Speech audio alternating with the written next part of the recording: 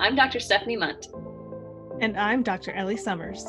and this is Two Women Running Their Mouths, a podcast for women who run by women who run. Our 80-20 rule, 80% dishing, 20% running. We are live. We're back. We're back. Season 1, episode 2. Yes, here we go. Two women running their mouths. Today, Steph and I are going to dish. Yes, 80% dishing. Yes. What are we talking about today, Steph?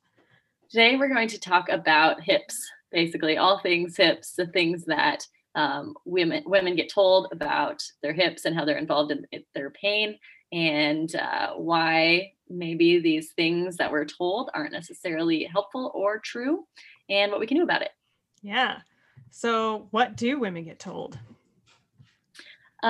Personally, I think the first thing I ever heard about mine was more weakness, but that my glutes were too weak, which I think is so common in the running world. It is so common.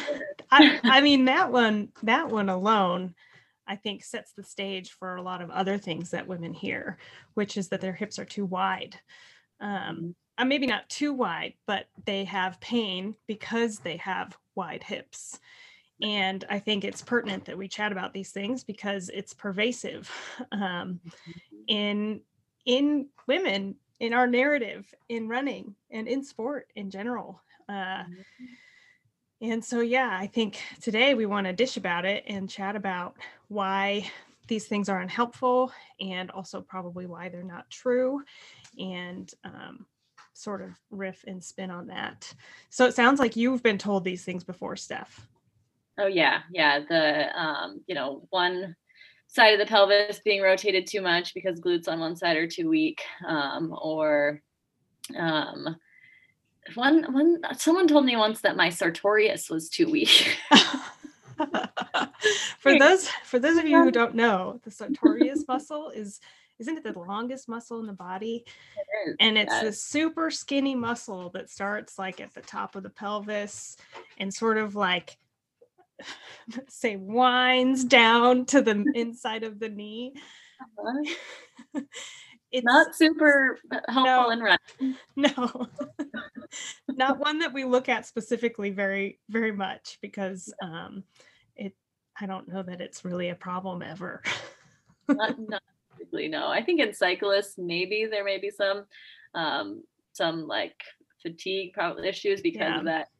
The motion of cycling, but I still haven't heard of it or seen it. So, just any sort of like one specific muscle is too weak and that's your fault. And that's what's causing your pain. And now your pelvis is not stable enough to do what you want it to do. That narrative. How does that make a person feel? Awful. Like garbage. Like garbage, exactly. Like it doesn't make you feel good.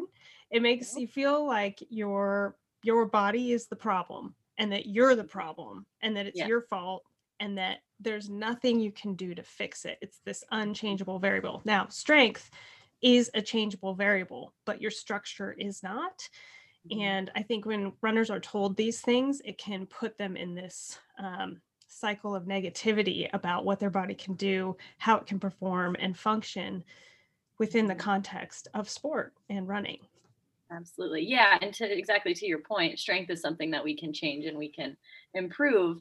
However, just the global statement of your glutes being too weak doesn't actually correlate to distance running. Yeah. It's not true. If you're a sprinter, maybe you need more powerful glutes. Yes. But distance running. So not even the unmodifiable things about your stable or your structure being unstable, but then something that just really, when you look at the research and the way the muscles work, when you're doing long distance running, it's just doesn't even make sense. Yeah, I actually pulled up the Dorn study. So there's this study that is frequently referenced in the running world, in our running world in space, I guess you could say, that talks about the different forces and the different muscles that are required in different parts of the gait cycle, and looked at it with relative to changes in speed as well. And as Steph highlights here with distance running, the glutes are like really not that important. Your hip flexors are more important, even Yeah. just and your hamstrings. Yeah. Yeah. Yeah. One of the most important muscles actually happens to be our calf muscles. Um, you made a post about this on Instagram not that long ago. What did you compare it to with the calves? Didn't you compare it to something? Well, I've just had experiences where many people are told that they need to actually consciously think about squeezing their glutes while they're running. And I've told people that after I was told that in school. I Yeah. even was guilty of that when I initially started. And then I thought, I tried it myself. I was like, what? This is so uncomfortable. This is not normal. And and then reading more about just, movement automaticity and movement freedom, and how, the elite runners in the world are not consciously thinking about how they're moving. So Yeah. why should we be having people do that? And that actually can make you less efficient too, because you are taking away from your movement freedom. Yeah. So we still have people saying that squeeze your glutes when you run, and nobody says squeeze your calf when you run, and that's Yeah. actually one that's helping you more. And to be clear, we wouldn't ask you to squeeze your calves either, but I No, think no, that no. comparison is a really good example of where we just got lost in the weeds on what causes injury and pain, and why women specifically maybe have injury or experience injury and pain. And I think the concept that our glutes are just always the problem is really messed up. Um, Oof, yeah. I don't know about you, but I feel like it stems from just a long history in the physical therapy world of perpetuating that narrative that hip weakness is necessary, or sorry, hip strength is necessary for you to be able to do these things. Um, Mhm. and sure, we want to have a strong body in all ways as athletes and that sort of thing. But personally, I think the narrative just got a little bit carried away. Yeah, I agree. And I think, especially as young, impressionable new grads and students, it's no one's fault necessarily. It's just like any other, um, I don't know if you want to call it a theory or any other set of beliefs that just gets passed down until Yep. someone starts to question it and critically think about it and realize that maybe we've just been passing it along because we haven't delved into if this Right. actually applies or makes sense. Yeah, I think it's just the easy button, right? You get used to, at least in working in a clinic space that's, sort of classical in nature, you get used to some of the narratives that get passed along from older therapists and sort of saying what they say, and it gets easy. It's like, oh, this seems to work, so I'm just going to use that same narrative over and over and over again. And one of them happens to be, hip width and hip weakness, and this idea for women that we just have these unstable, weak pelvis regions, which also brings me back to core strength. It's all kind of tied into that middle area for women that for some reason we're just made to feel like those regions are not good enough for these things, and they always have to be strong in a particular way, and they always have to move in a particular way. And I think it's a huge barrier to this ultimate freedom of movement that I think we strive for as athletes, where you're just out there moving without thinking about it. And that's like the ultimate goal, is to not to have to think about your body and what it's doing. And so as a coach and as a therapist, how do you feel what you say to an athlete can impact their performance?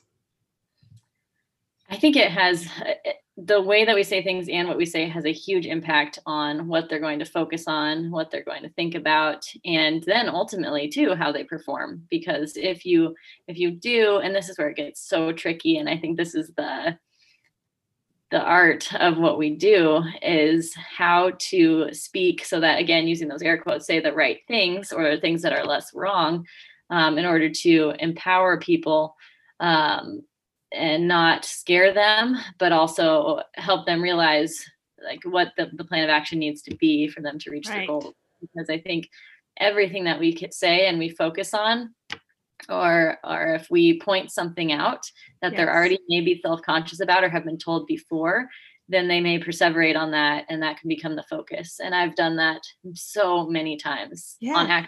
accident. Same. Yeah. I mean, I think, as a young therapist myself, it was like that was just the way that it was done. And you didn't really think, I didn't really think about the impact that that type of language would have on somebody long term. You're just like trying to get somebody better, ideally as fast as possible. But those narratives stick with people for years and years and years. In fact, I had a runner on my team who, after your post, I had reshared it. She was like, "Oh my God, my mind is blown. I've been told my entire life that my glutes are weak." Her entire life. And I mean, I just can't, I feel fortunate. I have never experienced that in my healthcare, like my pursuit of healthcare and consumption of um, the sporting world. But I just think that is such a disservice to so many girls and women out there that we continue to say these things with no real basis behind them.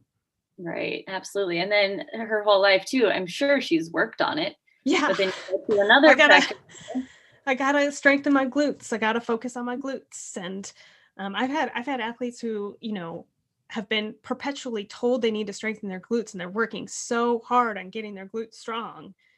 And then they get to the point where they're like, I don't know how to make my glutes stronger than they already are, but it's still there. It's still very much part of their experience, and something, like you've said, that you just tune into and you start to think about, and you get a little bit too focused on, and it can really draw away from the fun of the sport, the joy of your activity, and how you feel about your body, and body image.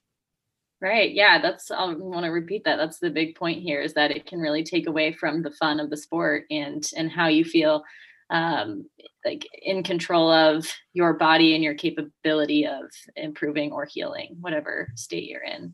Right. Right. Why do you think women get told these things? I think one of the things it comes back to, like you said, it's easy. And it has, to a certain extent, worked. A lot of people do get better when they, quote, strengthen their glutes, whether they're actually doing strength or just doing some bridges, or they just heal naturally over time.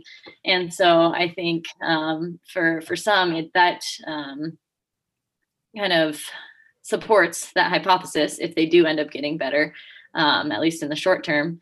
And then I think there's probably especially for core and glutes, there's an aesthetic component to it too, where when, women want to look a certain way, and that may also facilitate feeling strong or feeling good about their body. Yeah. What do you think? Yeah, I would agree with that. Running itself is a very aesthetic sport. I like to, think, I tend to think that these types of narratives come from just ingrained classical understandings of the sexes, I guess you could say, and what you see visually when you look, you compare a man next to a woman. And, our thought is like, oh, she's got wide hips.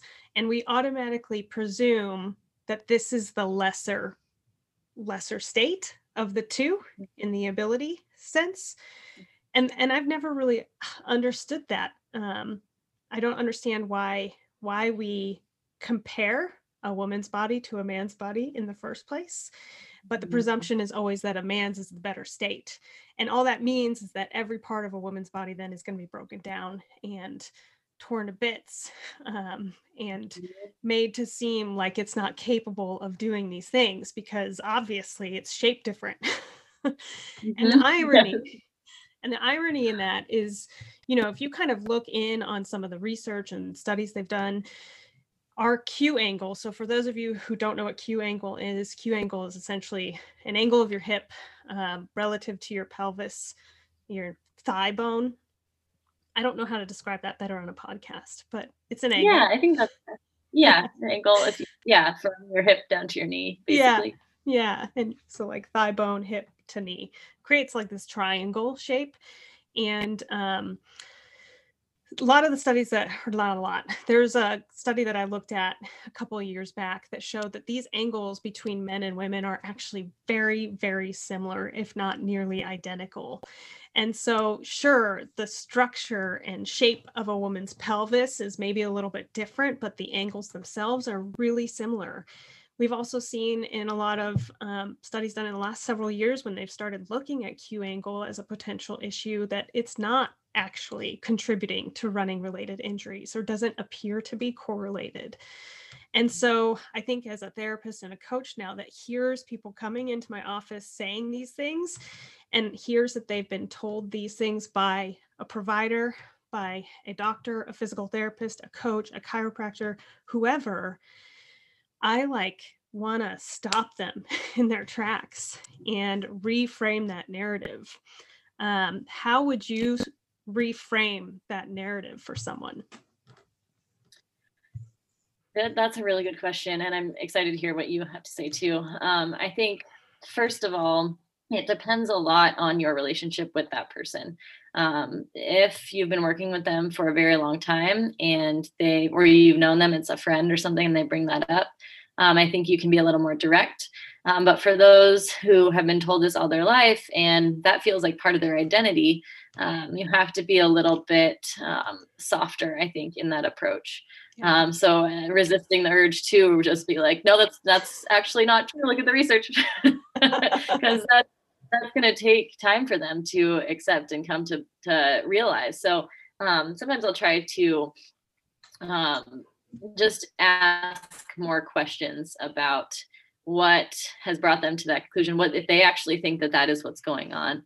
Yeah. And then if they end up, because a lot of times, working with people over several weeks or months, sometimes I'll just kind of stick to that at first. And then after they're getting better, I'll start to ask a few more questions about, what do you think now, looking back? Do you think that any of those things were actually true, and why or why not? And usually they'll kind of come to their own conclusion, maybe that wasn't actually an issue. And I think that them coming to it is a lot stronger than my urges to just be like, misinformation, don't listen to that. I know. Yeah. This is Steph's bringing up a technique called motivational interviewing. And it's a skill to learn how to listen and resist the urge to fix or correct things. And certainly in physical therapy and in the coaching world, these skills come in really handy because you want people to come to their own conclusions, if at all possible, by asking thoughtful questions, but you also want them to feel seen and heard. And if this is a real narrative for people coming in, a soft approach is really helpful. There, I think, will always be certain folks who are just ready for that, shut it down type of language. Yeah, but I'm with you there 100%. I tend to try and get curious about why, if they think it's true. And sometimes I'll just ask, how did that make you feel when they told you that, you have weak hips, or that your hips are too wide, or that your hips are the problem to all of the injuries you've ever had in your lower extremity?